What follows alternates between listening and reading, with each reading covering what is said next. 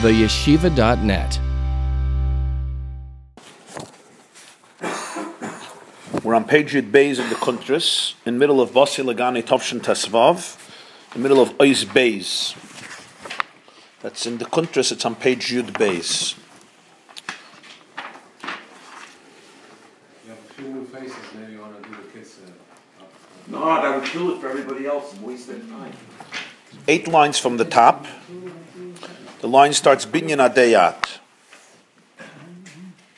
The Nekuda, the summation in a few sentences till now was that the way to overcome shtus de l'umaza, the insanity of unholiness, is through shtus de kedusha. And the Maimer brought the Gemara in Ksuvas, where Reb Shmuel bar Reb Yitzchak used to dance with 3 hadassim at every wedding, at weddings.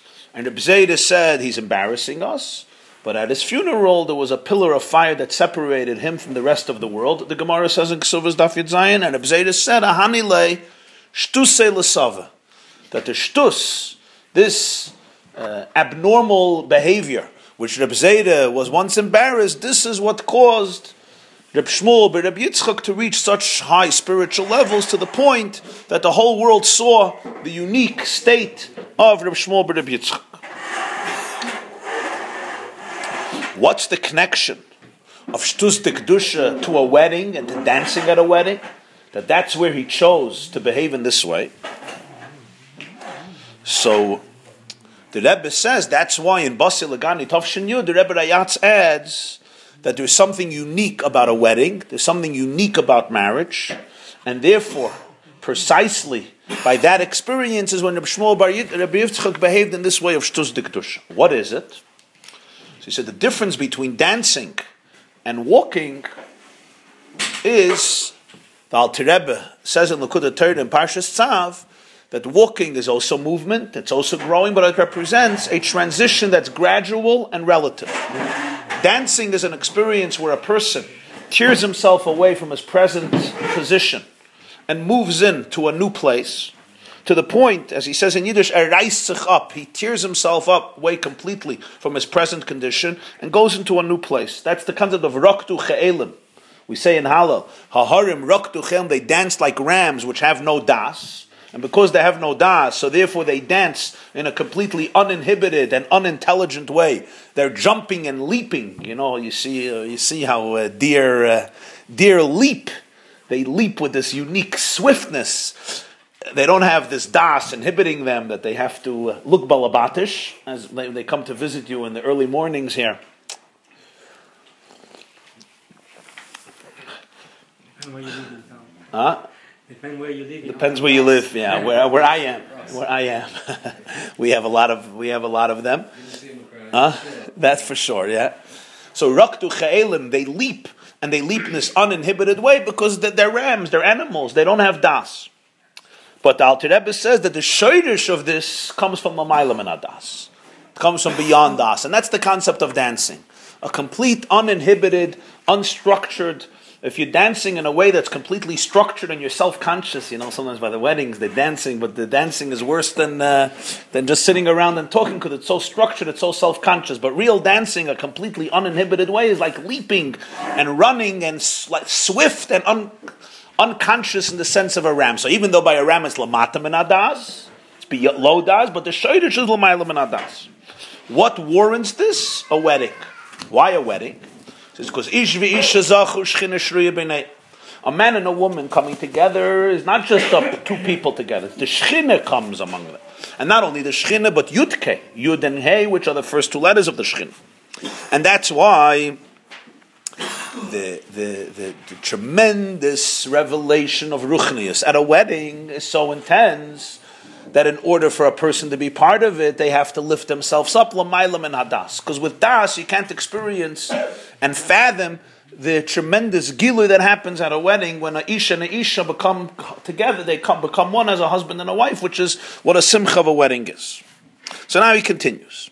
The line starts bazeh. You see, it's around 1, 2, 3, 4, 5, 6, 7, 8, 9, 10 lines from the top. Va'inyan bazeh kafi shemavayir admurhem tzai b'sidr mashakos of bebrichas nesuyin sameach tesamach reim ahuvim kesamech chayitzirche began eden meket.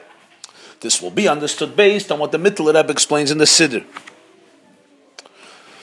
On the bracha, we say in Sheva brachas, sameach tesamach, you should bring joy to the beloved friends.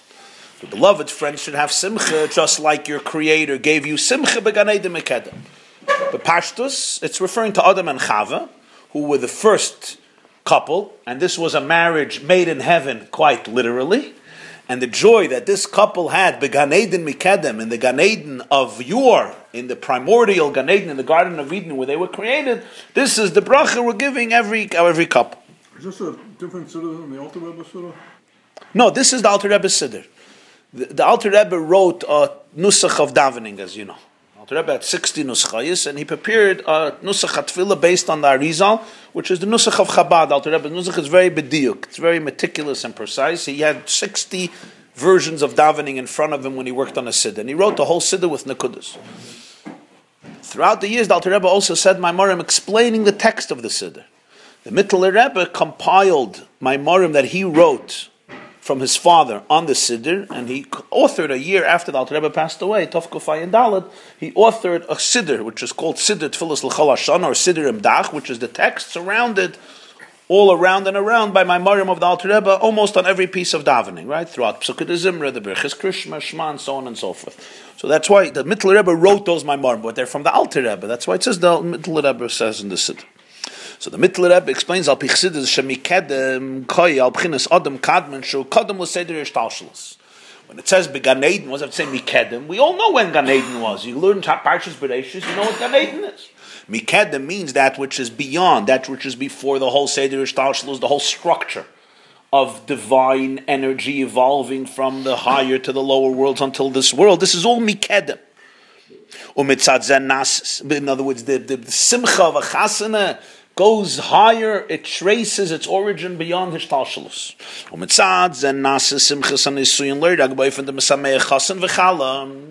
And as a result of that, the simcha of a marriage is not only Mesameach Chasan V'chala, because we have in the brachas, of Sheva brachas, we have a very interesting contradiction the Mittler Rebbe points out. We say, Sameach Tesamach Reim Ovim Kesamecha Yitzirche Began Eden V'kedem, Baruch Atah Hashem, no?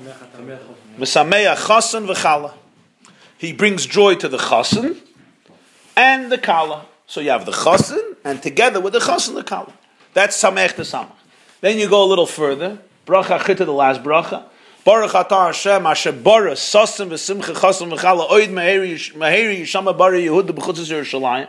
Kol Sasan V'kol Simcha, Kol Chasan V'kol Kala, Kol Metzalas Chasanam Mechiposam, Unori B'mishtin Iginasam, Baruch Atah Hashem, Mesameach Chasan, Imakala. What happened? Sameach Tesamach was Sameach Chasan V'chala. You bring joy to the Chasan and the Kala. At the last bracha, when you're finished, it's Mesameach Chasan Imakala. He's bringing joy to the Chasan with the Kala. Now, obviously, the words of brachas are very precise. What's the difference between Mesameach Chasan V'chala, Mesameach Chasan Im HaKala? The question is, who's the Iker and who's the Taf? By Mesameach Chasan V'chala, who's the Iker? The Chasan. Mesameach the Chasan. Together with the Chasan, you bring joy to the Kala. Mesameach Chasan Im HaKala is exactly the other way around. Who's the Mesameach? Who's Besimcha? The Kala. Elamai will let the Chasan join along. Mesameach Chasan Im HaKala. The Chasan rejoices with the Kala, together with the Kala. But first and primary is the Kala. So this is the diuk he's going to address now. The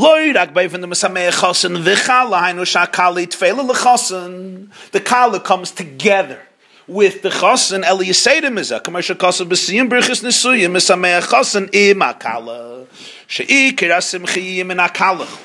The main simcha will be from the Kala. The Chasan gets it through his wife, through his bride. Al derech shalasid loving the keva to save of gev.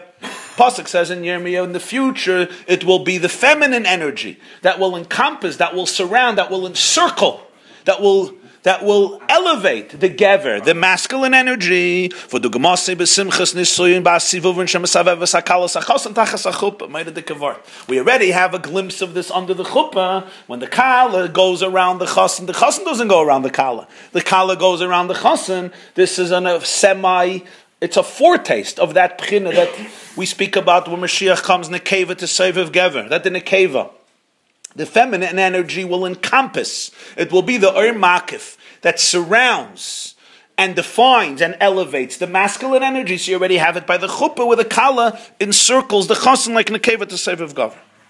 The inyan is that this concept, this reality, nimshach midarga shalamayla mekol seder ha'ishtalshelus mikedem.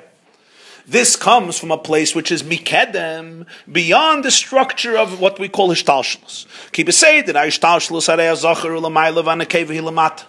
In the order of ishtalshelus, so the zacher is above and the nekeva is below, and she is makabel from the zacher. The feminine receives from the masculine. The masculine gives and the feminine absorbs.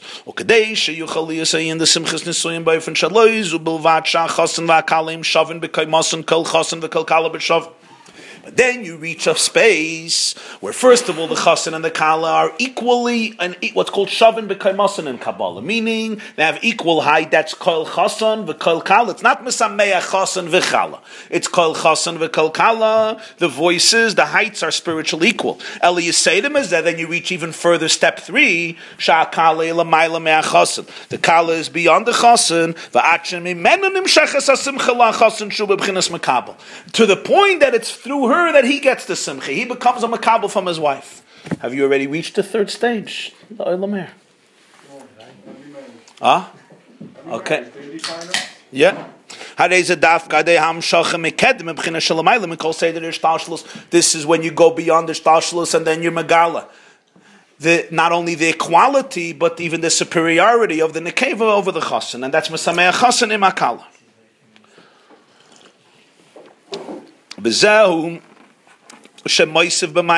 And this is what he adds in the Maimer.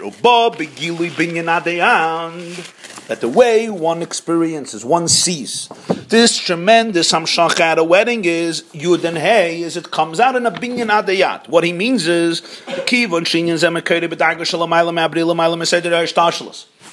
since the relationship between the man and the woman originates in a place which is beyond structure of ishtalshelus.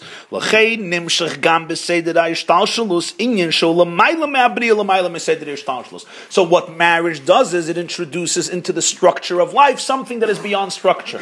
It introduces into finite life something that's infinite. It creates an eternal edifice. It's the only thing that transcends time, and it lasts for eternity. Kiyadu, as it's known. The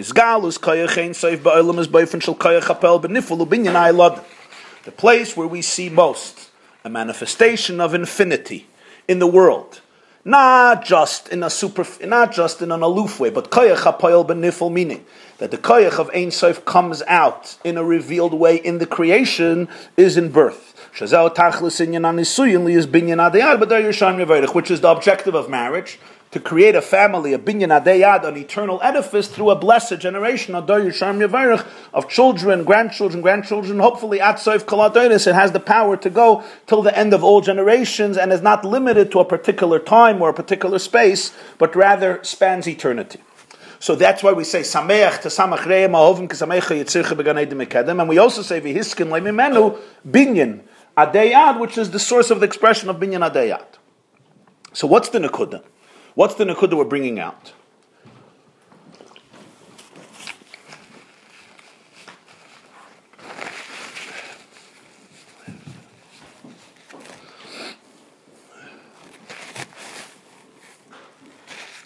L'cha'ira,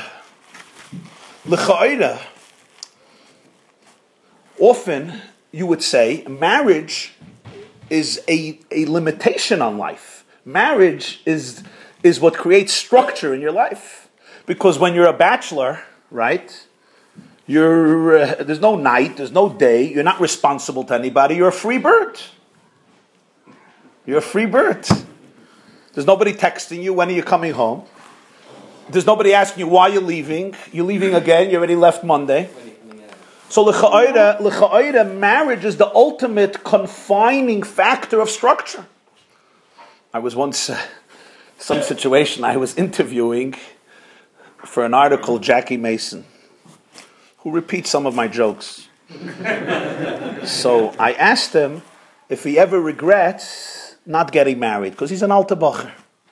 His name is not Jackie Mason, his name is Yaakov Maza, just for the record. Yaakov became Jackie and Maza became Mason. So he said, I don't regret it. I said, why don't you regret it? He says, my father always used to say that marriage is an institution. I don't want to be institutionalized. And then he was Maidech Kiyad Hashem HaToiva love about the institution called marriage.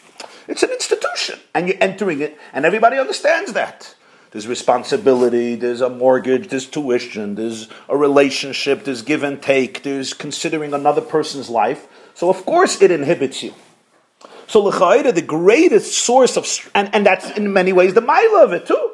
The structure, the seder, the responsibility, not just, a young bohemian free spirit who today you're here and tomorrow you're in Japan. And then there's a Hanukkah lighting in India, so you're in India, and then of course you have to stop a few days in Yerushalayim, and then Hawaii, and then you come back. There's a Seder Mesuda to life, and that's even with marriage. Certainly when there's children, it's the ultimate structure. Because now, with one child, Mela, with two, it's brought him a farshim that when Leah had a third son, she said, Hapam yilove ishi elai. Now my husband will accompany me. Why now? So I think the Haksava HaKabbalah brings, because the first child she holds with the first arm, her right arm. Second child she holds in the left arm. Third child says, Hapam yilove ishi elai. Yaakov, come over, you'll hold Levi. So now finally my husband will join me. After the first two children, men are still delusional that they're free. With the third child, suddenly you realize, it's an eved avodim, and just surrender, give up on this delusion. Are you going to every lechaim? You're going to every this. You're driving in here. You're driving there. You're going on vacation for 3 weeks. Just realize that it's a different life. It's a different life. So at surface, at Hashkav Rejeni, you would say the greatest factor that limits, that inhibits, that structures, that creates finiteness to life is what? Is marriage and children. But the emes is that it's the exact opposite. Because we see that Hashem created a system that al pi derech hateva ad hayoim hazeh, notwithstanding the Supreme Court, in order to have children, in order to create a family, you have to have a man and a woman. I heard Rabbi Manas Friedman say that he met the other day a traditional couple, a man and a woman. So Siyana Gelechter. But Hashem made that in order to be able to have children, you need masculine and feminine energy coming together. And no scientist and no psychologist and no revolutionary in the world will be able to change that. What's the concept of a child? The concept of a child is what we call here binyan adayat. What's the concept of binyan adayat?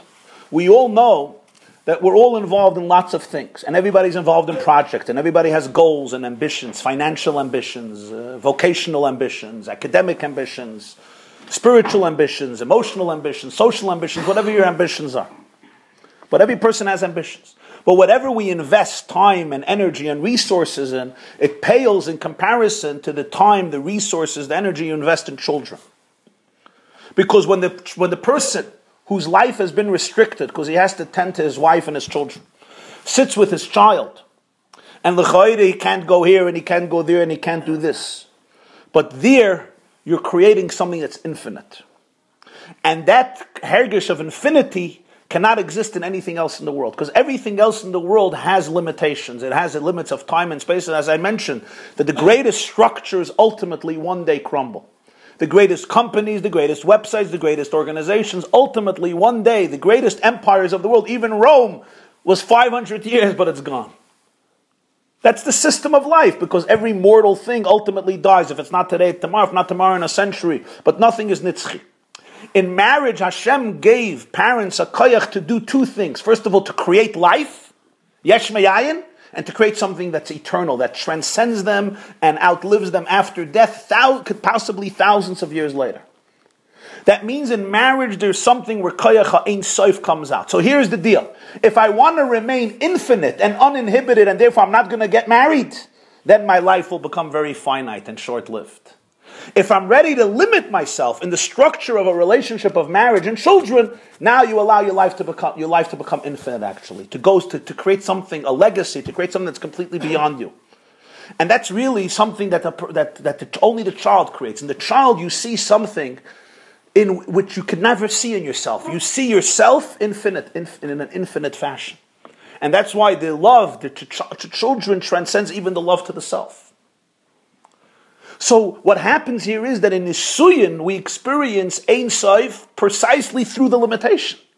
If the person says, I don't want to be limited, I'm not going to enter into a religion, I don't want to be accountable to anybody, I'm a free spirit. They actually cut off their wings, they sever the ability of their souls to enter into a zone of adeyad, of nitzchias, of infinity. It's precisely through the hagbolas, the structure, the limitation, the tzimtzum, the hezvus tutzach, that marriage create, and even more that children create, where a person gets literally to smell, touch, and taste the koyach haboire, the ability to create life, the magic of birth, that's a koyach ein sof. That's why it says in Chassidus, there's couples that biologically there is fertility, and yet there's no child, because a child is a direct blessing l'mayla min hateva. Even though, of course, there's the biological issues, but the idea of a child, even if a couple is capable and everything, there's no conspicuous problem, Chalila, but sometimes years can pass, there's no child. You go to the doctor, there's no reason. Because every child is a direct intervention, what Chassidus calls koyach ein sof. It's a direct, infinite koyach to create new life. From where did this happen? What did you contribute suddenly? Suddenly, from a small contribution, an egg, a seed of life, a child is created, and then this child grows up, becomes a teenager, a bocher, and you're looking at them,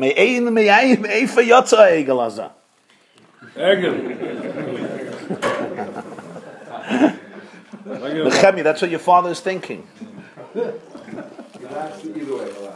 Where did this come from? And then this child creates another one and another one. Be'ezer Hashem Atsev Kol, this is an inyan of Ein Sof. So therefore, Nisuyin, where we touch that which is completely beyond structure. How do you celebrate a marriage? You have to dance. You're going to walk. It's not a chasana, you have to dance like a deer. Lose your structure, lose your das. Not lamata min hadas. Lamayla min hadas. And that's what a real dance is. A real dance is where people forget their ego, where people forget the yeshus. I was at 2 weddings recently. Stam derech hagav. And the music that played at the weddings were diametrically opposed. In one of the weddings, it was very hard to recognize the relation between the music and the Jewish people. It was very hard to draw a parallel. The other chasana, it was not just Jewish music, it was nigunim, Chassidish nigunim. And I went to both weddings, close to both people. And I observed something very interesting. This was just my own experience, my own emotion. The latter nigunim, the second chasana, it was nigunim that brought out from people their deepest pnimius. The way they celebrated, the way they danced, it brought out the best part of them. The deepest part of them. We all have different parts. We're complicated. But the most genuine, authentic, selfless part of them came out. The music helped that come out. And the other one, the most superficial qualities of displaying different dimensions without elaborating, emerged. And you saw clearly, both were dancing, were both lebedik. But you couldn't compare, because real dancing is a very ruchnistic thing. Real dancing is very ruchnis. It's an inyan of shtus de kedusha. It's a very spiritual thing, dancing, because real dancing, you lose yourself. And when 2 people lose themselves, what happens? If my ego dissipates and your ego dissipates, so what happens? We become one. And when people become one, so the harmony that creates, this is a gili of Ein Sof. This is because the ego is what divides us. I am I, and you are you. I protect me, and you protect you. And if we talk, it's always, I protect my zone, you protect your zone. In a moment of l'mayla mitam v'das, I don't have to protect myself, and you don't have to protect yourself. So when I connect to my Ein Sof, you connect to your Ein Sof, so therefore the Ein Sof becomes one. So we become one, but not because not because of repression or tyranny. On the contrary, this is the oneness that comes from transcendence. There's the oneness that comes lamata min hadas, and then there's one that comes lamayla min hadas. That's what dancing is. And as a result of that, the relationship is also on 3 different levels. A man and a woman are very different. Those of you who are married have probably figured it out at this point. When you're engaged and you're getting married, you often think that you're the same. But when you're really married, you know there's no such a thing. No 2 men are the same, no 2 women are the same. Kol shekain, men and women are very, very different. And therefore, the whole institution of marriage is l'mayla matam v'das. It's God's sense of humor. We all know bachrim belong with bachrim in dormitories, and girls belong with girls in dormitories. First of all, the level of cleanliness. Second of all, what you eat. With bachrim, the policy is if it doesn't eat you, you eat it. That's the policy. I don't care a mouse, I don't care a rat, I don't care a scorpion, I don't care dust. If it doesn't eat me and I'm hungry, it becomes supper. With a woman, 99% of food she's not in the mood of. So if I'm going to vomit, I'm nauseous, I don't like this, it smells, it used to smell. And then there's all the other shinuyim min hakatza el hakatza. So on one level, it's very, very different. It's a different physiological makeup, a different psychological makeup, a different spiritual makeup. But in order to reach l'mayla me'ishtalshlus in your own life, that's where you have to get married. If you want to remain in your comfort zone, which is called ishtalshlus and chidus, then you stick to yourself. It's the marriage, which is an integration of 2 very different pchinas, where you touch something beyond ishtalshlus. And it's that tension that allows a person to go into a place beyond himself, beyond structure. In other words, in very simple psychological English terms, part of what they're saying in this mimer is, if you're going to worship your own structures, you will not have a happy marriage.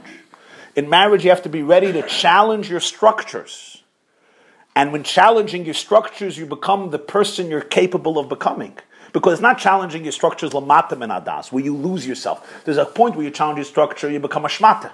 That's not what we're talking about. That's not a very positive thing. That's lamata min hadas. That means you lose your seichel, you lose your individuality. I'm nothing, I'm nobody. Right? There's a t-shirt I once saw, I'm very easy to get along with once you learn to worship me. You know, so that's one way. If you don't have das, if you just become my pet, my dog, my deer, right, and you follow what I say, we'll get along. That's lamata min hadas. Here we're talking about something else. You go beyond your structure, l'mayla min hadas. You're not threatened, like what we spoke before about Amunah. You're not threatened by seichel. You go beyond. And when you go beyond, you could reach places that you could never reach on your own. So words from the Sefer Tiferes Shlomo here, Reb Chaim, you'll hear something new. You'll hear something new. He's listening to me already for 20 years, so it's hard for him to hear something new from me, because it's all repeatsy things. Tiferes Shlomo says, I just saw it this year, so you probably didn't hear it yet. Tiferes Shlomo says, Yaakov was deceived by Lavan, right? He wanted Rachel and he got Leah. Yeah. So it's brought in Chassidus. The Alter Rebbe has a lot of Maimorim of this Tov Kuf Ayin Beis. That Leah is Alma Skasi, Rachel is Alma Gai. Leah is much deeper than Rachel. Leah is Machshava, Rachel is Dibur. The Alter Rebbe says a word, incredible. Vayar Hashem kisnu Leah. Leah is hated, so he says, because people hate that which they can't understand. And Leah is beyond comprehension for most people. She was so deep, we appreciate things we can wrap our brains around. Something I don't understand. When you don't understand somebody, what do you call them? A meshugana. Why don't you call yourself the meshugana?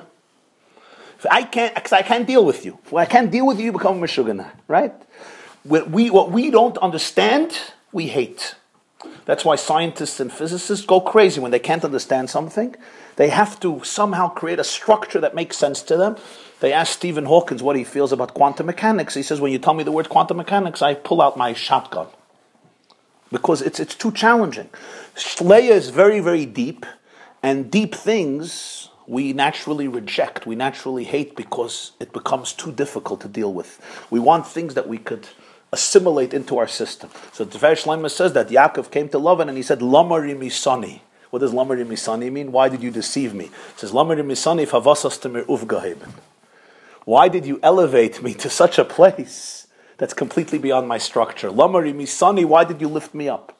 So therefore the relationship between Chassan and Kala, which is very different, requires beyond Hishtalshlus. In that itself, you have 3 levels. You have the Chassan, the Mashpia, and the Kala, the Makabel. That's step number 1. To be a good husband, you have to give and give and give and give. Welcome to America or to the world. You have to give and give and give and give. Women, all people struggle. But the emotional struggle of the feminine gender is very deep. It's very deep. The way Hashem created the cycle of a woman simply in her body and her soul is a very complex one. Right? We don't have to be Meirich. And the job of the husband is to be a source of leadership, wisdom, and inspiration. And not to take another person's cycle seriously to the point that you melt away, you take it personally, and therefore you become offensive. A mashpia has to have a strength that you could always be in a position of giving. What does this mean practically? Very often in a marriage, what happens is a woman shares her anxiety, a woman shares how difficult the day is, and instead of the husband being a pillar of strength, he takes it personal and he gets upset. Why are you complaining? Why are you not happy? I work so hard. You have everything you need. You're living... What happened?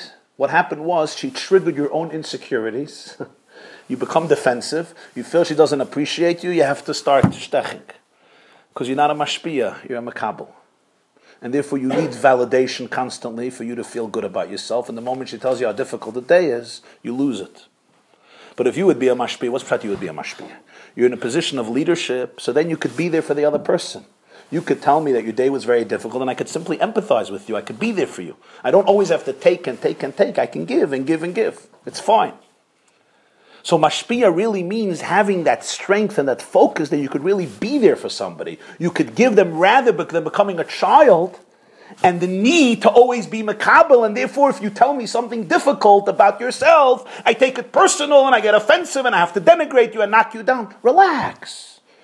When your wife complains about how difficult the day is, it's her way of saying, I want to be one with you. Men don't understand that, because our policy in life is if you had a hard day, you don't talk about it. Our philosophy is it was hard enough to experience the day, I don't have to talk about it. With women, the policy exact opposite. If the day is hard, you have to talk about it. You have to review it all. The first time with one sister, second time with another sister, third time with a third sister, fourth time with a mother. After 9 times, maybe it gets resolved a little bit. With us, the situation is, you come home, it never happened. How you feeling? I don't know how I'm feeling. I don't feel. You look stressed. What stress? I'm going into a cave. Right? So therefore, he thinks if she's complaining, it must be he's a horrible husband. So he's a horrible husband. So she thinks, how does she have a chutzpah thinking he's a horrible husband when he was just moist and nefesh for her all day? Or she calls him 1 o'clock, what are you doing? Guy tells me his wife calls him 1 o'clock, what are you doing? She says, I'm in Las Vegas gambling, that's what I'm doing. He gets very upset. It's a form of a relationship. She wants to be close with you. What's the problem? The problem is that he's not a mashpia, he's a makabel. He always needs validation. If you'd be a mashpia, so you have an inner strength. Don't be a baby. Own yourself. Grow up. In a good way. You're very powerful. Huh? Alts Beseder. I have to go pick up my daughter. The last car came. The last car? No, behind the... וביני לביני כבר אפשר לקח סיגריה. אחר כך לחזור יהיה גשמק יותר.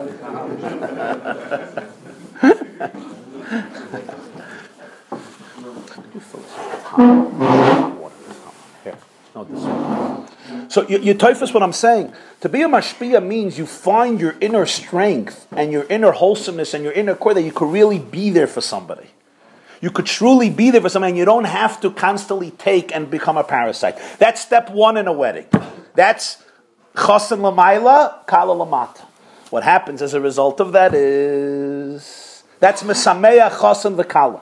Step 2 is kol chasen v'kol kala. Step 2 is... where the chasen and the kala, it's what's called in Kabbalah shavin b'kaimas, and they share equal height. In Kabbalah, it's Zohar and Malchus, thank you. But then what happens, step 3 is Mesameh Chasen im hakala. Really, the shirish of Mekabel is deeper than the shirish of Mashpia. When the man gives and suspends himself to create, allows this wife into his life. So what happens now is, she brings him to a place that he could never reach on his own. She brings him to a place that's beyond his own hishtalshalus. And he touches him, finds himself in a way that he could have never found himself. That's stage 3, which is Mesameh Chasen im hakala. That's the koyach hamakabel. Stage 2 is kol chasen v'kol kala, shavin b'kaimasa. Practically. Sharing, complete transparency, like best friends. Like best friends. There's complete trust, and life becomes sheer together. An example? Anybody here has this? An example means that there's very, very deep they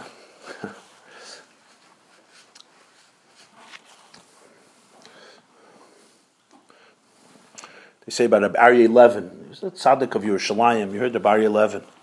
They say he once came to the doctor. His wife had an issue with the foot. So he said, my wife has some infection in the foot. So we came to the doctor because my wife's foot hurts us. There's a relationship where there is trust to a point that there is complete transparency. In other words, you don't have to have layers anymore. You're not defensive anymore. You're not busy protecting yourself. We protect ourselves because there's always trust issues. If you know everything about me, will you still look at me the same way? I'm asking. You just said no. I don't know. Which means no. Which means no. You understand? By you saying I don't know, that means no. So that means we always have to protect ourselves. Is that not true with husbands and wives? What you say, how you say. Yeah. In a real relationship of true friendship, there is real trust. And therefore there's no layers. The Gemara says in Ksuvas, Hu bevigdei v'hi bevigdei yotzi v'yitin ksuva. If he remains in clothes and she remains in clothes, it's not a marriage. So the Gemara is talking halachically, b'negeya the zivuk, intimacy. But in Lakota Torah and other Svarim, it's explained also psychologically and spiritually between Hashem and the Jew. If there's layers of clothes in the relationship, yotzi v'yitin ksuva, etzem to etzem. Essence. What does it mean, essence to essence? Essence to essence means I could be completely vulnerable without the fear that you will use it against me. That's a very powerful relationship. And that takes years. It's not an easy thing to build. That's not an easy thing. That's what intimacy means. Intimacy means into-me-see. Into-me-see. Really? Into-me-see? To remove all the layers? I don't mean physical. I mean psychological layers, emotional layers. Physical layers, mela. In our world, it's not so difficult. Even in different places. But I'm talking about spiritual layers, emotional layers. To be able to have that flow, that exchange, it's very powerful. There was a woman who lives in Crown Heights. Her name is Chana Sharfstein. You know who Chana Sharfstein is? So I once heard from her. She wrote this. She wrote this numerous times. She was a Zuber. She's a Zuber. Huh? Yeah. Her father, Rabbi Yaakov Yisrael Zuber, was the chief rabbi of Sweden. Yeah, and he came to America. He was killed in Boston. He was shot in the 50s. I think New Year's Eve. Yeah, one of this time of the year. So she was a Yisayma, young Yisayma. So she came with her mother. She was on Yechidus, and she started to consult her Rebbe a lot. He was like a father figure to her. He helped her out a lot. This is in the 50s. He was killed in 53, 54, one of those years. It was a Chashiv Yid, a big Talmud Chacham. So I heard from her that she was involved in dating. And she was on Yechidus, so the Rebbe asked her about this one, that one, but her experiences. And she was saying how it's not good, it's not going. She doesn't like this part of this person, and this quality, that quality. So he said he looked at her with a lot of affection and sensitivity, and he said, your problem is you're reading too many love novels. So your expectations of what love and marriage is are completely not grounded in reality. They're based on fictional novels that authors write about love, and that's what you're imagining, and you're defining your dates based on that criteria, which is completely delusional. And then he started to tell her what love is. So I don't remember that, but one line I remember she said, that the Rebbe told her. He said, you get married, you start living together, and a relationship develops, and you go through life together. You go through the experience, the ups of life, the downs of life. You build a family together. And the daily grind of life that you're simply experiencing together brings you closer and closer and closer. And then you reach a point in your life where you're completely one. And you can't imagine yourself without the other. Each one can't imagine, because your very self becomes part of the other self. And you can't imagine the self without the other. He said that's what love is. That's what love is. A person lives in these delusions of romance, where you meet somebody and you're the perfect match and you're exactly the same and everything, all your tastes are identical. After a few months, it dissipates. It's not realistic. She has a personality that's different than your personality. Trust me. Especially your personality. The idiosyncrasies are different. Marriage is not about we're exactly the same and everything is identical. I mean, you have those few, lovebirds that you need, they meet the first time, after 10 minutes they're getting married. I don't mean prearranged marriages. I mean those unique situations. But most situations, it's an avoida. And in this avoida, there's 3 stages. There's the chassan mashpia and the kala makabel. There's the chassan and kala shavim b'kaimason. And then there's the kala that's mashpia to the chassan. Gives the chassan something that he could never have on its own.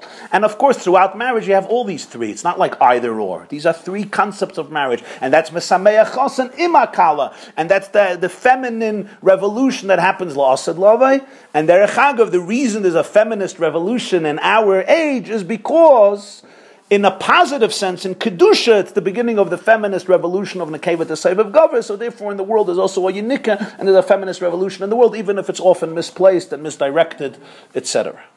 So therefore, we now come back. This is an explanation of what the Rebbe Rayatz means, why he danced at a wedding dafka. To be a keli, to this type of experience, you come into a chasana. What's your message to the chassan and kala? The chassan and the kala, what are you going to tell them? You're going to sit them down at a table and start lecturing? The Rebbe says, no, you have one message. The message is, start dancing. Start dancing. That's the message. That's the message. If you dance, you'll survive. If you dance, you're going to start lecturing Tam Vedas. You're missing the point. It's a very profound idea. We don't come to weddings to eat, to smell the flowers, to appreciate them. Reb Nachman of Breslov once said, there's a person who comes to a wedding, he comes out and he says, the food was unbelievable. The caterer, moidedik. He says they weren't at the wedding. Another person comes out, the flowers, mamish moidedik. $80,000 for flowers? Wow. You weren't at the wedding. Another person starts complimenting the clothes, and another person compliments the music, and another person compliments the decorations, and another person compliments the ambiance, and another person compliments the Viennese table. Even though Reb Nachman probably didn't enumerate all of these things, their weddings consisted more of a shtickle herring and kishka. Reb Nachman says another person comes out of the wedding and he tells his wife, it's so nice that these 2 people are together. He says they were at the wedding. They were at the wedding. So you could be at the wedding, but you're not at the wedding. You could, right? So what you come to a wedding, what's your message? Your message is, I have one thing to tell you. Time to dance. It's time to learn how to dance. What's dancing? Going out of your structure. Leaping beyond your Tam Vedas. Because only through that can you really create space for somebody else, and through that you can create a binyan adayat. And that's why it says in the Likkutei Torah Shirashirim, that's why you lift up the chassan and the kala on the shoulders at a wedding. It says in the Likkutei, Alter Rebbe has a maimer in Shirashirim. Keitzad meraglu v'nei kala, why do we lift up the chassan and kala at a wedding? So you think stamep saminik. He says no. We're telling the chassan and kala the only way you will be able to maintain a beautiful marriage and a relationship if you both of you lift yourself up to a place which is called a makif. Beyond the shtalshalos, that's where you'll find your oneness. Because if I'm busy in my comfort zone and you're busy in your comfort zone, how could we become one? I'm obsessed with me and you're obsessed with you, and it's about points. I did something for you, you did something for me. It's cheshbonis, ganzen cheshbonis. A couple once come to see me, so she was telling me that the way they structure their shalom bayis is, you have to hear this. He has his own bank account, she has her own bank account. But the things that they share come out equally from both bank accounts. So I said, for example, telephone. He says, no, he has his telephone, I have my telephone. I said, what, toilet paper? She says, no, he has his box of tissues, I have my box of tissues. So I said, what? She says, toothpaste. Toothpaste. So I didn't know if it was a litzon. I didn't know if it was a litzonis or it's serious. So I said, you two would be excellent business partners. This is how shutfim in business have to be. Everything is with a cheshbon. I'm not sure it's called a marriage. It may be better that it's a business partner. It's not a marriage. When, in order to be married, you have to be able to find the oneness, and the oneness comes when you're united by a value, by an ideal that transcends both of your egos. You have to respect something that transcends both of you, the institution of marriage. And when you both have a real respect of that, that's where you become really one. Because you go beyond, it's not just my needs or your needs. It's to create a marriage, to create a family, to create a home. Creating a home transcends my needs and your needs. It includes them, but it also transcends them. So this is what he's going to finish. Al-Pi Amar. It's interesting that in science there is exactly the same effect. Yeah. When Einstein first published the theory of relativity, all the physicists in the world said that he's a Meshuggah. Meshuggah, yeah. Later on, when quantum mechanics came about, Einstein could not understand quantum mechanics, and he said something is wrong with it. I'm a Meshuggah. Heisenberg is a Meshuggah. Heisenberg is a Meshuggah. Yeah. They couldn't get together. Today, when you learn physics, you know how they go together, and they are really one. But before you understand those things, I'm a physicist, I learn both sides. Before you understand those things, everyone is different, and you don't see the connection. It takes effort to get the connection. So God plays dice with the universe. Of course he plays. Okay. So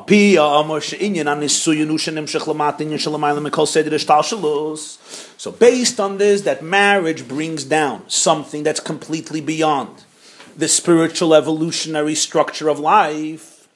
So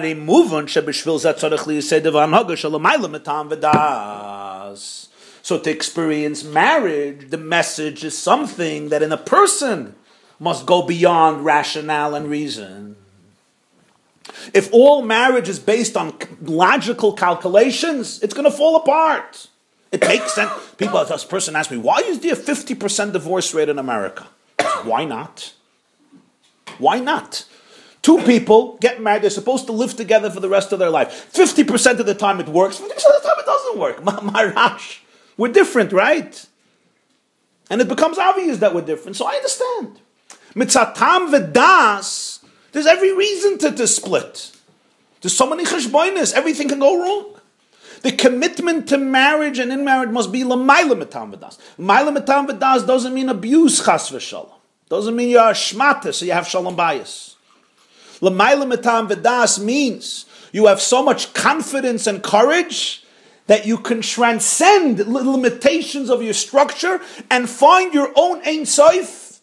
And as a result of that, you become a much deeper individual because you reveal your own beyond Seder Shas. You become a deeper individual. You don't become less of an individual.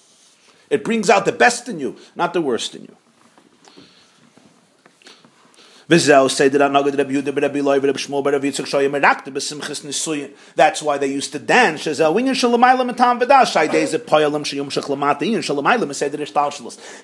the Chassan and Kala and give them koyach to access that which is beyond the shtalshalus. How do we give them koyach? We're going to lecture to them. We dance, and we represent that pchina.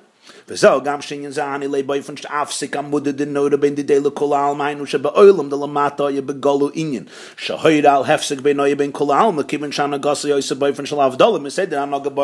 That's why what was the schar? That there was a pillar of light that separated him from the rest of the world, meaning that in our world you saw something that was completely beyond.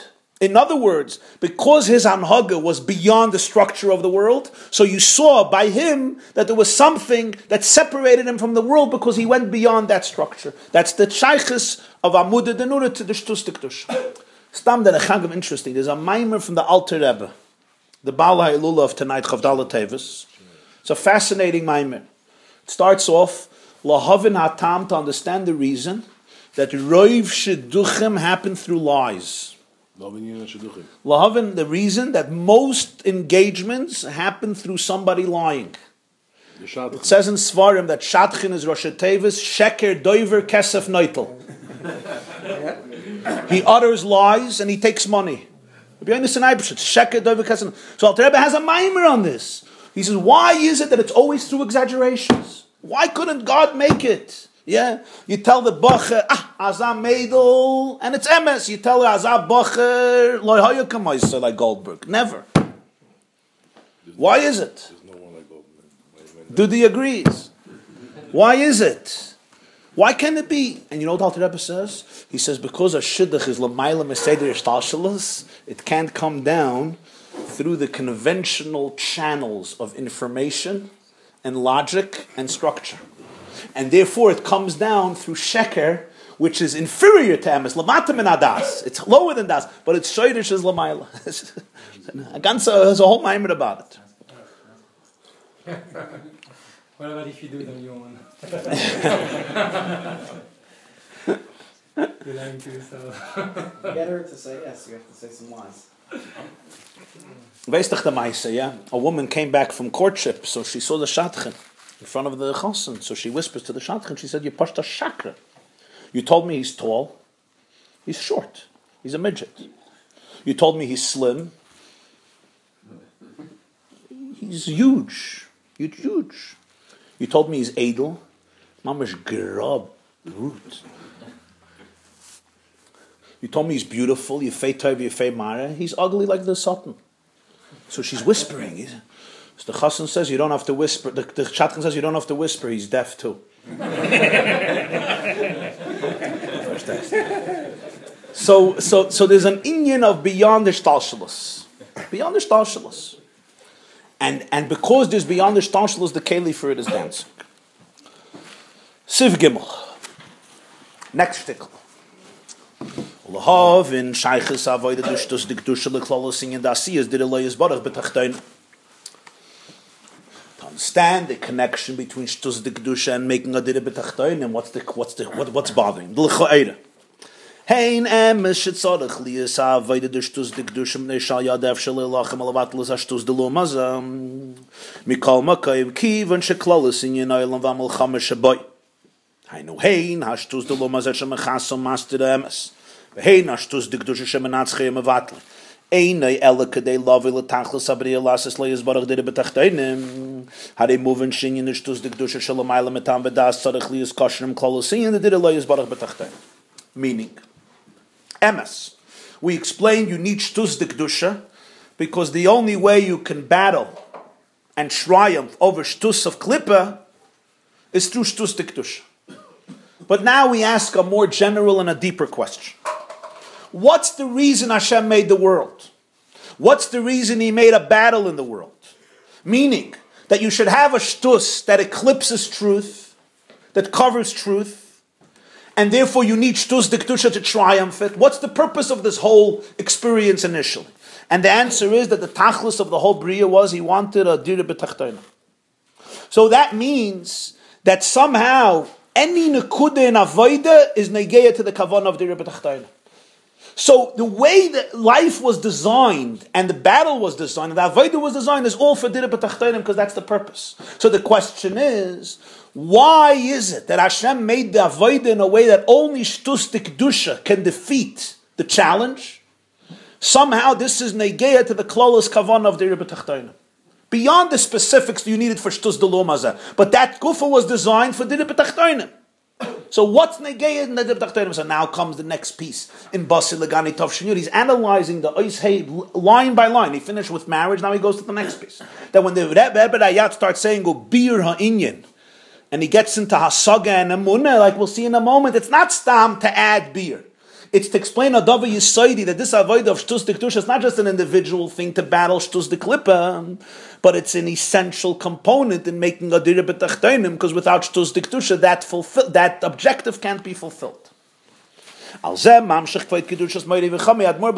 words, the Rebbe is showing us that when the Rebbe Rayatz goes on to explain something in the Maimon, he's answering a question. He's not just explaining. And the question is, why is negated dira b'tachtonim? So the Maimon continues, and now he quotes Basi Legani Tov Shinyud Oisei. Ubiyirinyan, who the Rebbe Rayatz says, we learned this when we learned Oisei, the energy of the Ein Sof, no thought, no idea. No mind can grasp it, and it's beyond the parameters of comprehension. It can be grasped through comprehension. Then he continues the bichdei chuli, the bichdei lahagi alatzmusi is baruch hu aidei bittul aratzon shalamayla metam v'das v'lechen nikra b'chinu madrega zu b'shem shtus.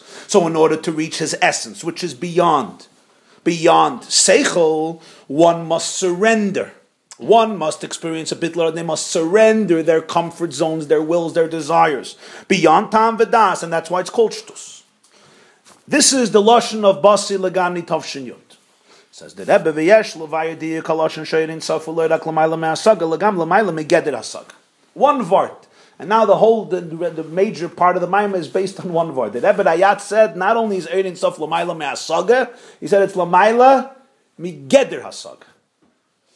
Beyond hasaga means beyond comprehension. I can't understand it. He doesn't say beyond hasaga. He says beyond geder hasaga. Beyond, geder means fence, right? Like a geder, parameter. Beyond the parameter of hasaga. Say l'mayla me'hasaga. Because a vort is b'diuk, it's precise. The hine, the explanation is as follows. Hasaga pirusha shemevin umasiga inyan. Comprehension means you understand something. There's something you understand, you get it, right? I get it. I get the svara, I get the structure, I get the nature.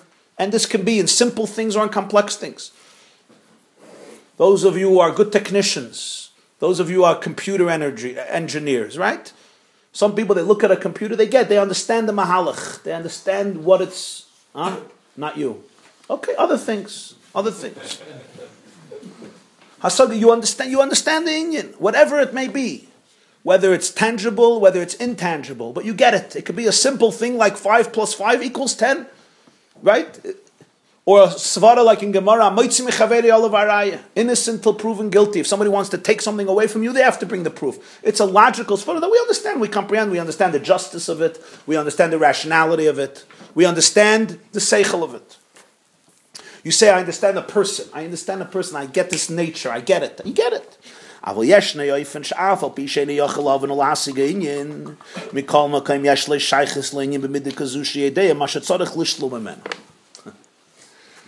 very lebedik. But sometimes there's something, you can't understand it. But you're connected to the concept to the point that you know you understand what you have to negate from it. You understand enough to be able to speak about what it's not. You don't understand enough to be able to say what it is. But you have an intelligence, you have a sophistication that you can describe what it's not. What you have to negate, what you should not compare it to. Like, don't put it into that category. You have a certain sensitivity on amkus, you teufus, that you can't describe the yes, but you can describe the not, and that's also a description. That means that there's a psashayches there. You get it. For inyan bazeh, let's explain this. The hine beklolos inyan atoyerim evayren amem baruch v'meiren avuchim sheyesh shnei sugim toyerim chiyuvim v'toyerim shlilim. The Rambam's magnum opus, his primary work of Jewish philosophy, which he wrote towards the end of his life, we're coming from his yard site now, Chav Tevis, is Meir Nevuchim, which means a guide to the perplexed. A guide, Meir Nevuchim, to people who are confused. The Rambam wrote this Sefer as a guide for the perplexed of his generation and subsequent generations. And it's a major book of Jewish philosophy. Machshava, what does Judaism believe? It's divided into 3 sections. In the first section, Perik Nun Ches, Nun Tes, those prakim, he describes, is attributed to how we understand and relate to God, Hashem. And the Rambam there elaborates at length that there's 2 ways in which we discuss something. We describe something. Toyerim chiyuvim, toyerim shlilim. Toyerim chiyuvim means positive descriptions. Toyerim shlilim means, how do you translate toyerim shlilim? What is that? Huh? How does he translate it? How do you translate Toyerim Shlilim? Yidiyas HaShlila, how do you translate it? It's the first time you heard this term. Huh? Toyerim Chiyuvim is positive descriptions, right? Toyerim Shlilim are negative descriptions, right? I was looking for a chemist's translation, but fine. What does this mean? What does this mean? Huh? Habeh. What does this mean? Toyerim Torah Chiyuvim is always describing what it is. But let's face it, even when you describe what it is, does it mean you described all of it? Of course not. I could look in front of me and somebody says, what is this in front of you? I'll say a human being. Did I give a positive description? Of course. It already told you that it's not a plant. It already told you that it's not an animal. It already told you that it's not a star. It already told you it's not a bag of potato chips. It's not a piece of art. It's a human being. It's a living organism that we call a human being, a guf, a moyach, a neshama, etc. Did it tell me everything about him? Of course not. I don't know his name, for starters, right? I don't know his age. I don't know where he lives. I don't know his personality. I know that he's listening very attentively. So a little bit I know, but that's it. Maybe I'll find out more during the Shir. So don't think the Rambam says the Torah and Chiyuvim is the full picture.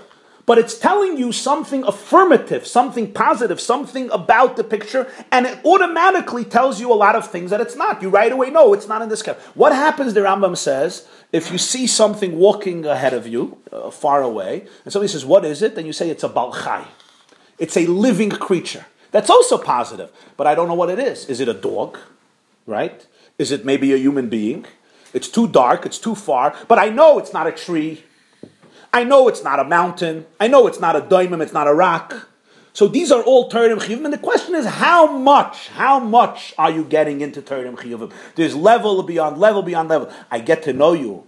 I sit, if I'm a therapist and I sit with you for 29 years, Kaminig America, and I know you very, very well, so now my Torah and Chiyuvim get much more specific. It's not just a person sitting in front of me.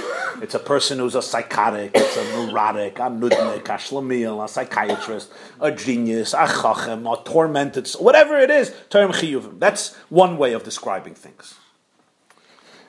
Then the Rambam says this Torah Shlilim. Torah Shlilim means I don't know who you are. I don't know who you are. Right? So what is it shlili?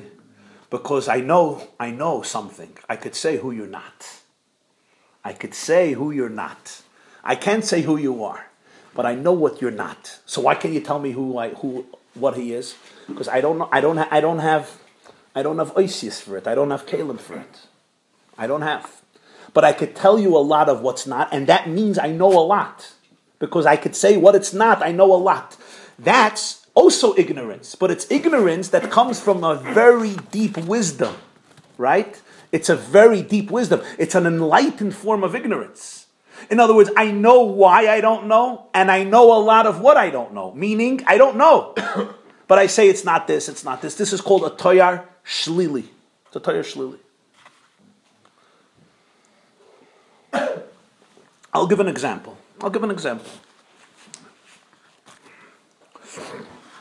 An example that some of us, I think, can understand pretty well. If somebody asks you, okay, describe to me the essence of the personality of the Rebbe. Tell me the essence.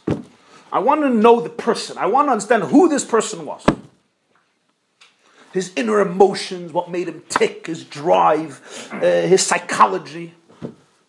Anybody can answer that question? Give you a couple of books.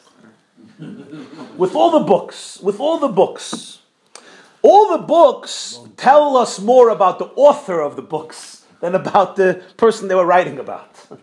You understand? They're good books. They're good, don't get me wrong. But they're more about the... So anybody who even dedicated their life to try to figure out the Rebbe knows that the most accurate, intelligent answer is, I don't know. And it's a good answer. It's an intelligent answer. I really don't know. It's very, very hard. The Rebbe was an extremely mysterious person. What do I mean mysterious? Even in his Isgalus, there was mystery. The Mendele had a docker, the Mendele Vitebske, the Pri Aretz, was Talmud of the Maggid. So his Talmudim were sitting with him, they said, Rebbe, show us a tzaddik nister. We want to see a tzaddik nister. So he said, me. Ich bin a tzaddik nister. I'm a concealed. They said, you? We all know you're a tzaddik. So he said, ach und weh, ob mein Sitkes wollt gewinnen, wiffel ihr weist. Achenvei, if my tzidkis would be as large as you know it. In other words, I'm a tzaddik because you get it. That's how far my tzidkis would reach. In that sense, the Rebbe was also a tzaddik nister. That's called a nister? Of course it's called a nister.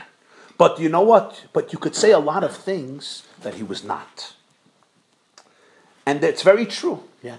So somebody will describe the Rebbe's schedule. Yeah. He didn't sleep more than this and this amount of hours a night. Yeah. Right. And from a lot of knots, you get a certain glimpse. A person who for 50 years didn't take a single day off. You're not telling me yes, but you're telling me not. You say, whoa, that's not so normal. A person who, when he had a double heart attack, didn't take off a day of work after that. I'm not telling you yes, but I'm telling you not. A person who didn't change his shoes for 30 years. I once, I think... Tov he changed his shoes. I think I heard it from, maybe I heard it from you, or maybe I heard it from somebody else, that one of all these books that are coming out, Rebbe's biographies, every Chochem is becoming an expert on the Rebbe. And someone said that in order to write a biography about someone, yes, you have to, like I want to write a biography of Rabbi Jacobson, yes? I have to hang around you for a couple of months or a couple of years and listen to your stories and your childhood stories. And then slowly I put a book together and I hear the mice from the Zaydas, from the Babbas. One of the things that people don't grasp is that the Rebbe spoke for 60 years. And nobody can put together a word. The Rebbe never spoke in my Zaydas, by myself.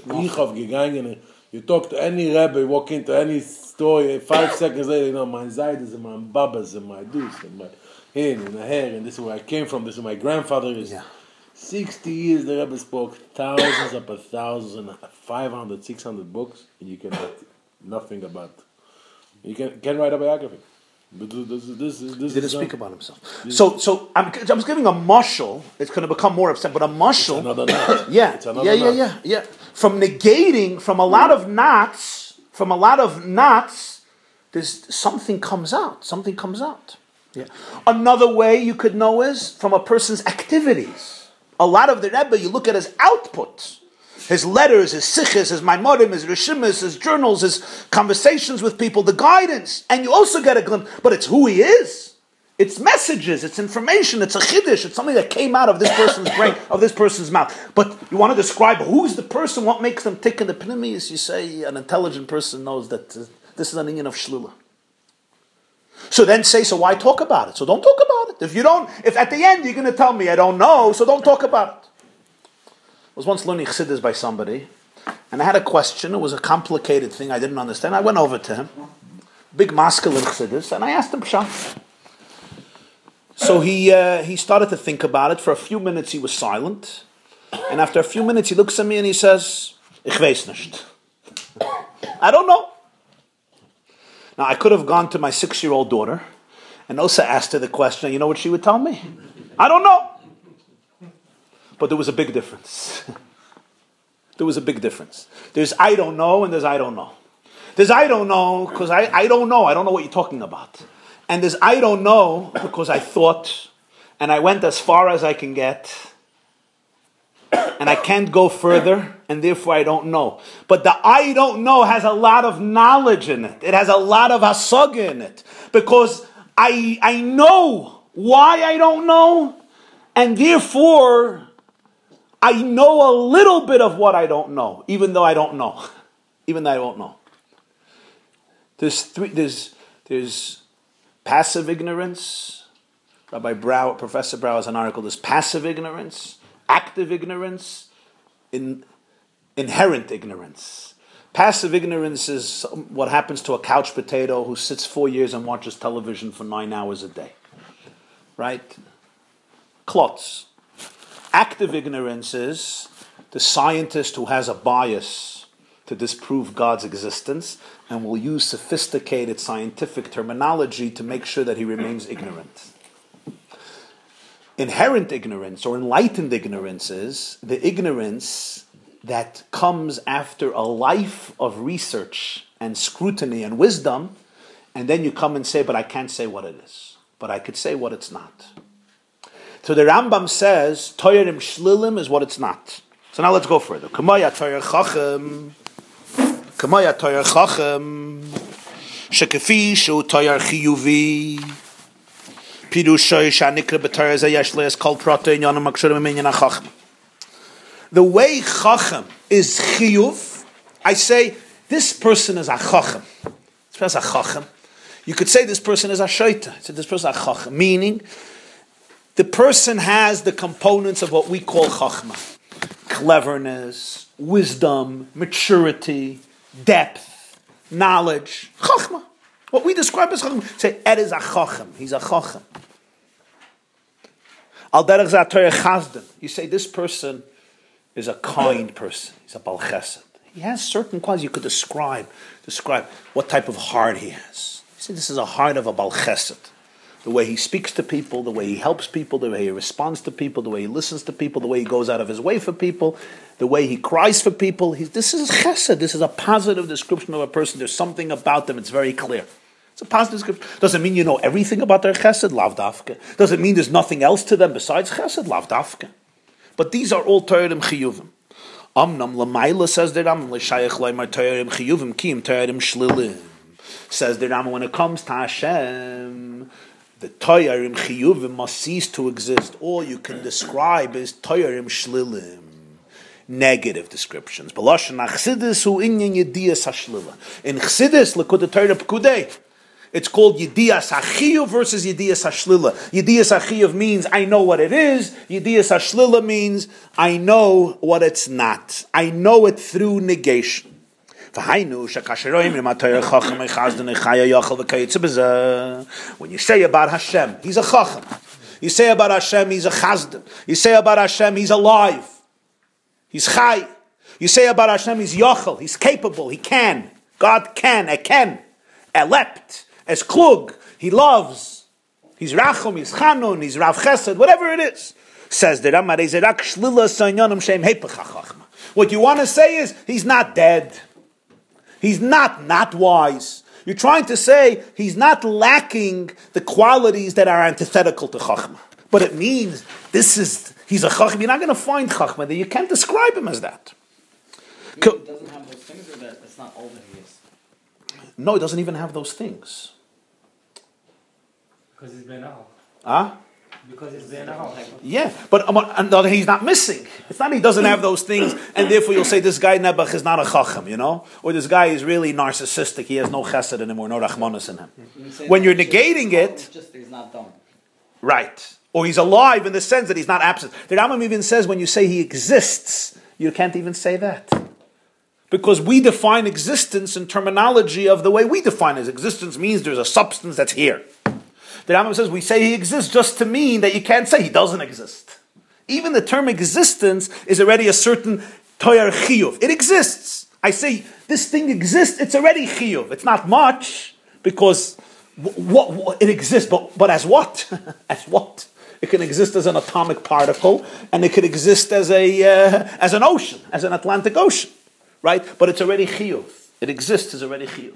You don't even say that, he says. You just say, so why do you say Hashem exists? He says, you're right. I just mean to say, I'm not going to say he doesn't exist. I'm not going to say he doesn't exist. So that already tells me something. So what does it tell me about God? It tells me he's a body. Yeah. So he doesn't have a body. Okay.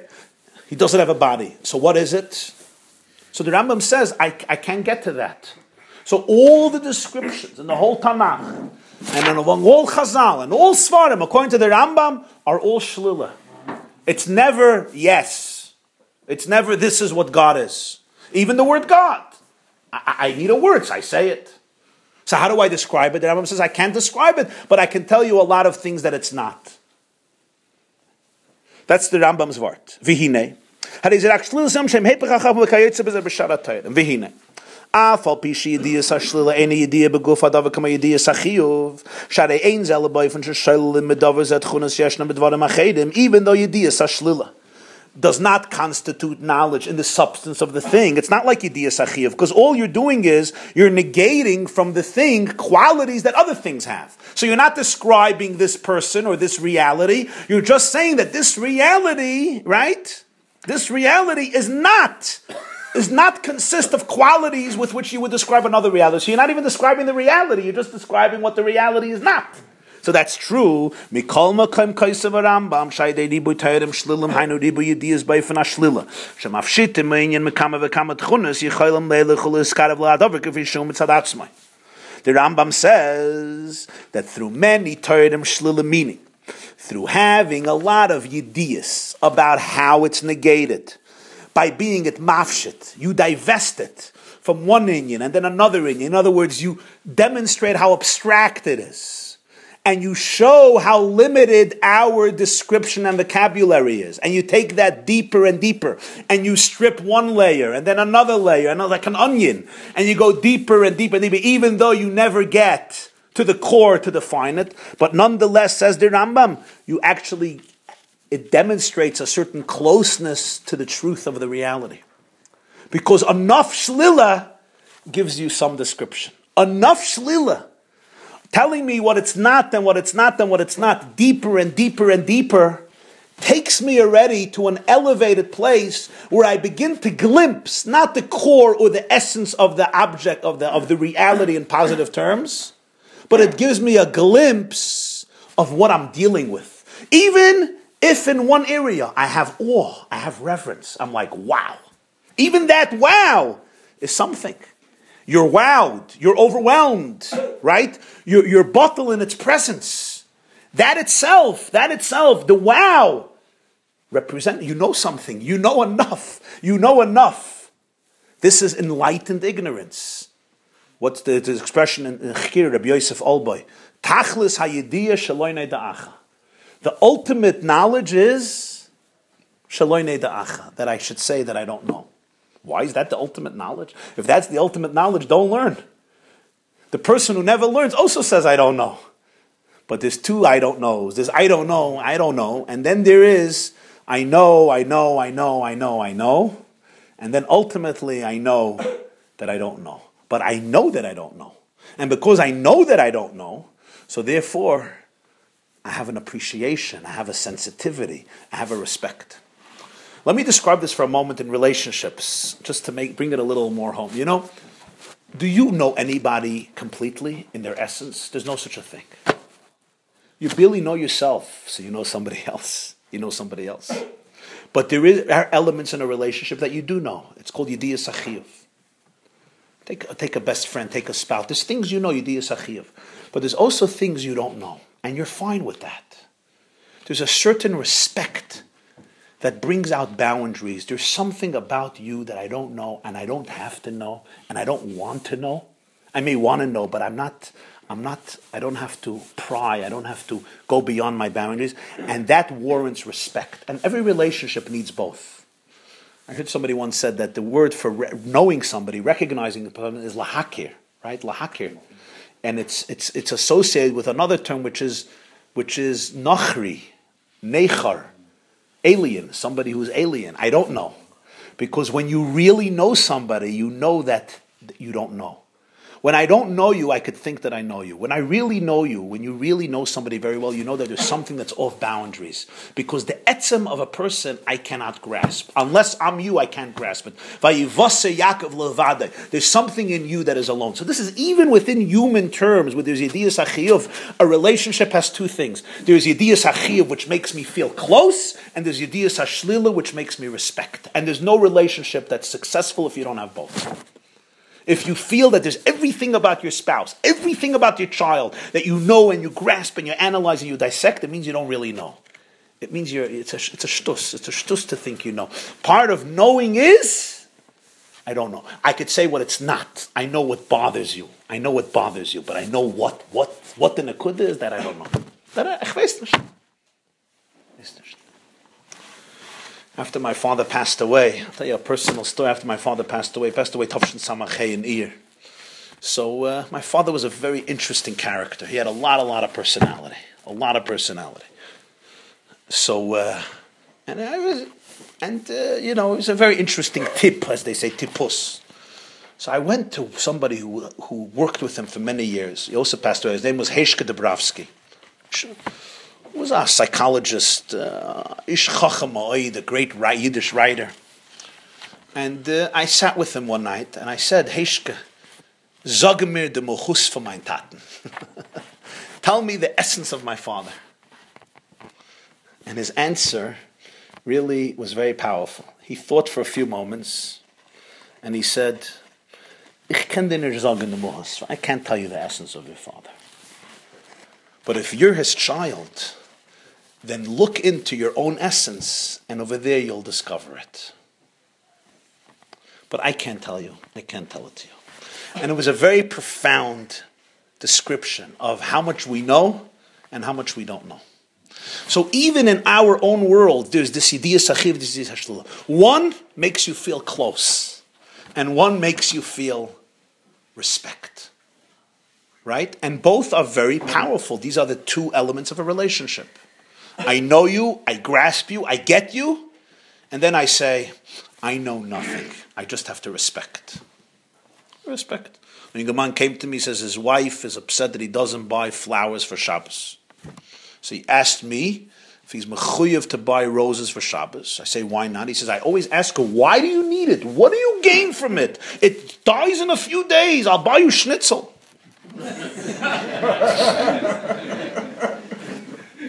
That's what he's explaining to his wife. Talk about a marriage. So I told him, there's, in Yiddishkeit is Eides, Chukim, and Mishpatim. Chukim, Chazal say, Chukke chakakti, Gzeira gazarti, Ein lecha reshus lahare. There's no permission. I said, roses for your wife for Shabbos is Chukke chakakti, Gzeira gazarti, Ein lecha reshus. In the millions, you'll never understand it, you'll never comprehend it. It's not for your moichin, it's not for your neshama. Just, there's certain things that are Chukim. Now I understand. So once a guy came to the bank at 4 o'clock, it was closing already, and he needed to withdraw, so he comes to the counter. I need it. He says, sorry, it's over 4 o'clock. I need. She says, listen, I apologize, but the computers are down. It doesn't work. I need the money right now. I was here. I got stuck in traffic. She says, please, sir, why are you screaming? Goes over to the manager and says, this is corrupt. I need the money right now. Put on the computers. The guy gives him a punch in the face. He says, okay, and he leaves. So she runs after him. He says, I don't understand. I was so nice. I was talking to you about everything, and you were complaining. This guy gives you a punch in the face, and you agree and you go away. He says, listen, you were just talking. He explained it to me.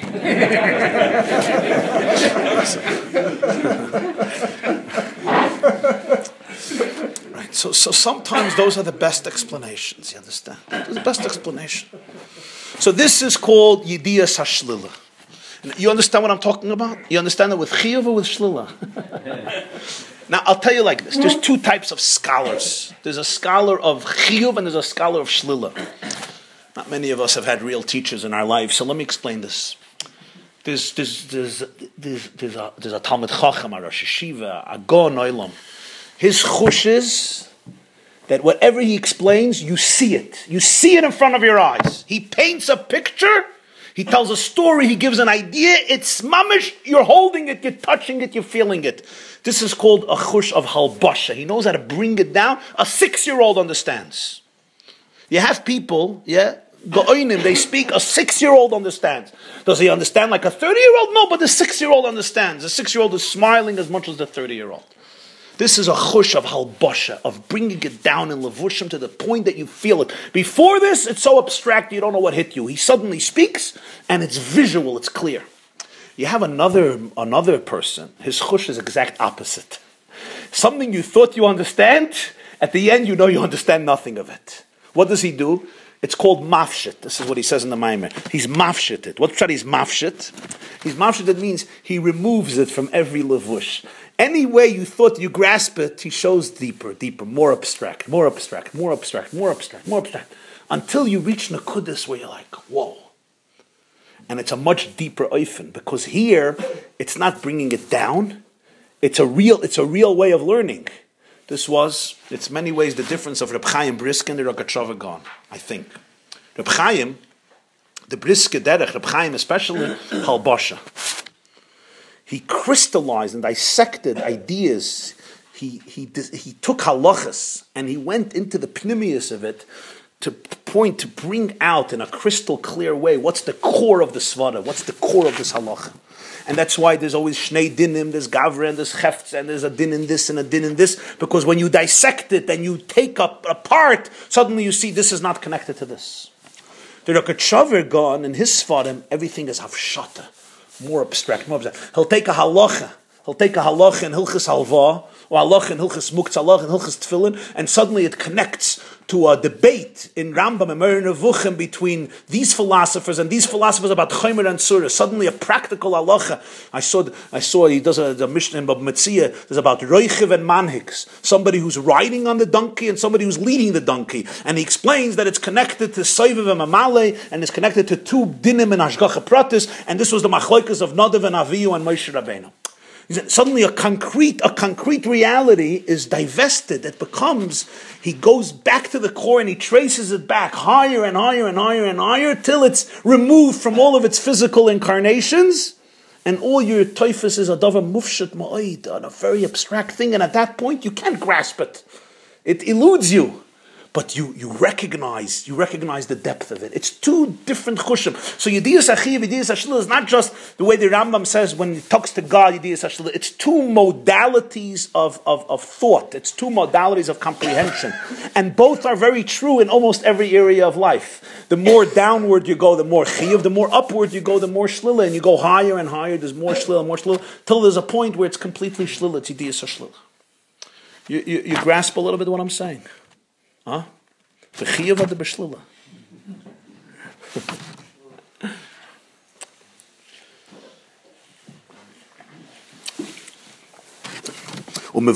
It's explained that this is true not only by physical inyanim, but even by ruchnim. In other words, it's not only in dvarim gashmim where through shlila you could be toifus, right? For example, electricity. You can describe, you're a physicist, you can describe what electricity is. I can, but it's not easy. Maybe you can describe it to us. In a sentence, what's electricity? Tell us what it's not. Okay, that's much easier. He could talk what it's not, right? Yeah. So even in Gashmias, there's sometimes things you can't describe exactly. Especially when it's more dakastika things, right? Not things that are so tangible, but you could describe what it's not. But he says even in Ruchnius it's true. There are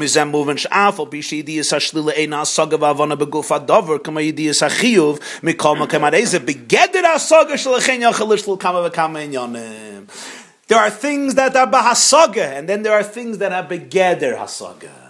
Yediyas hachiyuv is you get it. Yediyas hashlila is geder hasaga. It's in the parameter of comprehension. You can't say it's hasaga. You don't get it. But it's begeder hasaga. What do I mean it's in the parameter of comprehension? Because you can talk about it intelligently enough that you could say what it's not. So that means there's some glimpse of what it is, because you could say it's not this, it's not this, it's not this.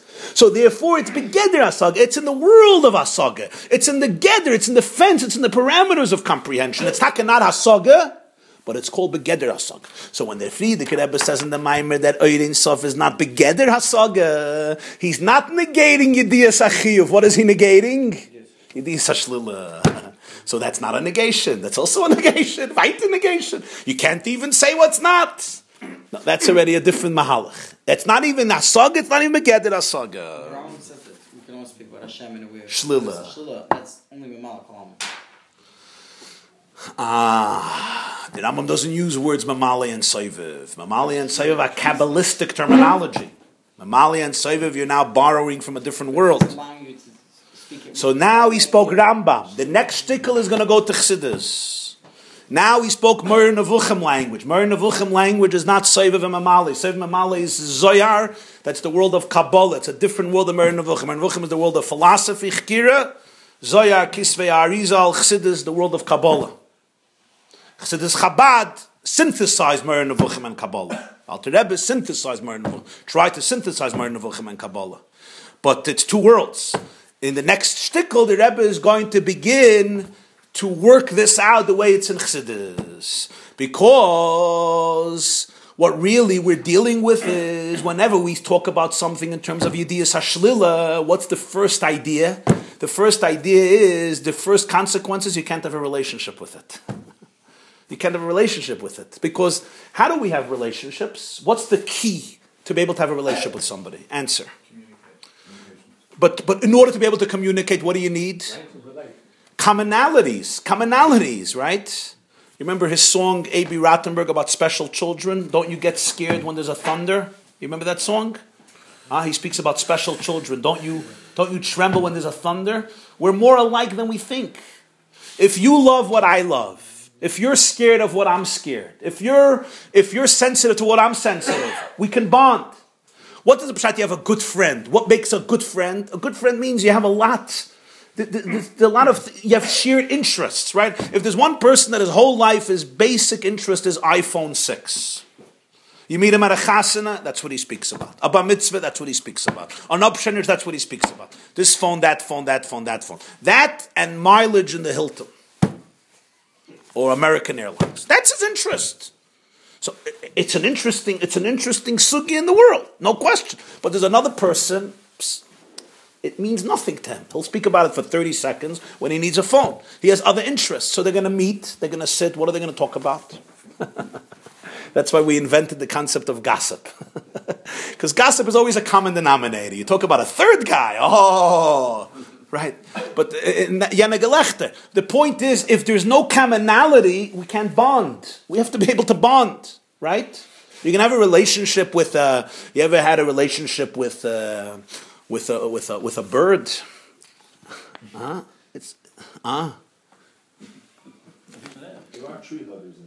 No, I know. But we all understand it's a little harder. It's a little harder. Why? Because a dog, l'mashal, you're being perturbed by something? Okay.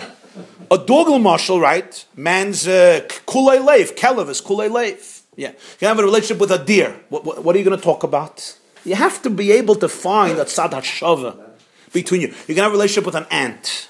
Yeah, you can have. You could build a cage in your bedroom for the ant, and you could talk to the ant, and you can learn chitas with the ant, and you can learn daf yomi with the ant. But it's not going to be reciprocal. We can have a relationship with each other because we have commonalities. What does Yediyas HaShlila really mean? Yediyas HaShlila means there's no commonalities. There's no chachma in you, there's no chesed in you, there's no rachma in you, there's no emotions in you, right? I can't say you're emotional, I can't say you're intelligent. I can't say you exist, I can't say you're alive. I can't say you're kind, I can't say you're tough. I can't say you're mushy, I can't say you're loving. Okay, so what's that left with? All I could say is wow, you're perfect, you're impeccable, you're flawless. And that's why in the world of chakir, in the world of philosophy, there's a distance. There's a distance. Because God is perfect. And the perfect God, how do we relate to? Everything about us is imperfect. Our chachma is imperfect, our chesed is imperfect, our personality is imperfect. When I'm imperfect and you're imperfect, we can relate because we complement each other and we understand each other. But how can imperfection relate to something that's Yediyas HaShlila? That's why the God of Chakira, or I shouldn't say, the God that Chakira speaks about is ultimately removed and distant, certainly emotionally. What do we mean emotionally distant? There could be a tremendous ahava, a tremendous chukka, a tremendous yenika, right? But it's more or less coming from one side. And the more I go into the world of Shlila, the closer the glimpse I can get. But ultimately there is a certain absolute gulf. Because God is untouchable, and God is unmovable, and God is completely perfect, and God is impeccable, and God is flawless. And that's why the Rambam does not stop insisting in the Moira and Yad HaChazaka, you just learned that whenever Tanakh uses physical descriptions for God, right? It's always, what is it? Anthropomorphisms, which means whenever we attribute human qualities or physical qualities to God, the Rambam will always say it's simply to be able to make the language accessible to people. It's never about Hashem. Yad Hashem simply means that Hashem did something that if a person would do it, we would say, he did it with his arm. Right? If I defeat an enemy, if I beat up an enemy who wants to harm my child, I do it with my fist. So when Hashem took the Jews out of Egypt, you'll say he did it with his arm. It doesn't mean he has an arm. It doesn't mean he has anything similar to an arm. It doesn't mean he relates to an arm. An arm is a created thing. God created an arm. Elamai, there's an activity that came from Hashem's will that if a person would do it, we would speak about it in terms of yad. So there's a complete distance between these descriptions and Hashem. In the world of Kabbalah, this changes. Mamalik Kalalman changes this. It doesn't change it. It doesn't argue with the Rambam. It just speaks about another dimension, which is post-Tzimtzum. We will see. And here we're talking about something else. Here we're talking about that which is beyond Yediyas HaShlila. So we're going to discover 3 dimensions. We're going to discover Yediyas HaChiyuv, which in Chassidus is going to become Memale, but we're not there yet. We're going to discover Yediyas HaShlila, which in Chassidus is going to become what? Soiviv.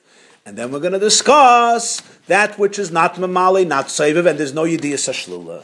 This is what Chassidus calls Atzmos. What Chassidus calls Atzmos. And Atzmos not as a name, another name, but as he will describe what Atzmos is.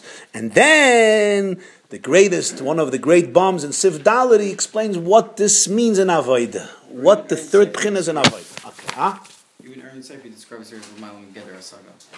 MS. That's a good question. This class is brought to you by theyeshiva.net.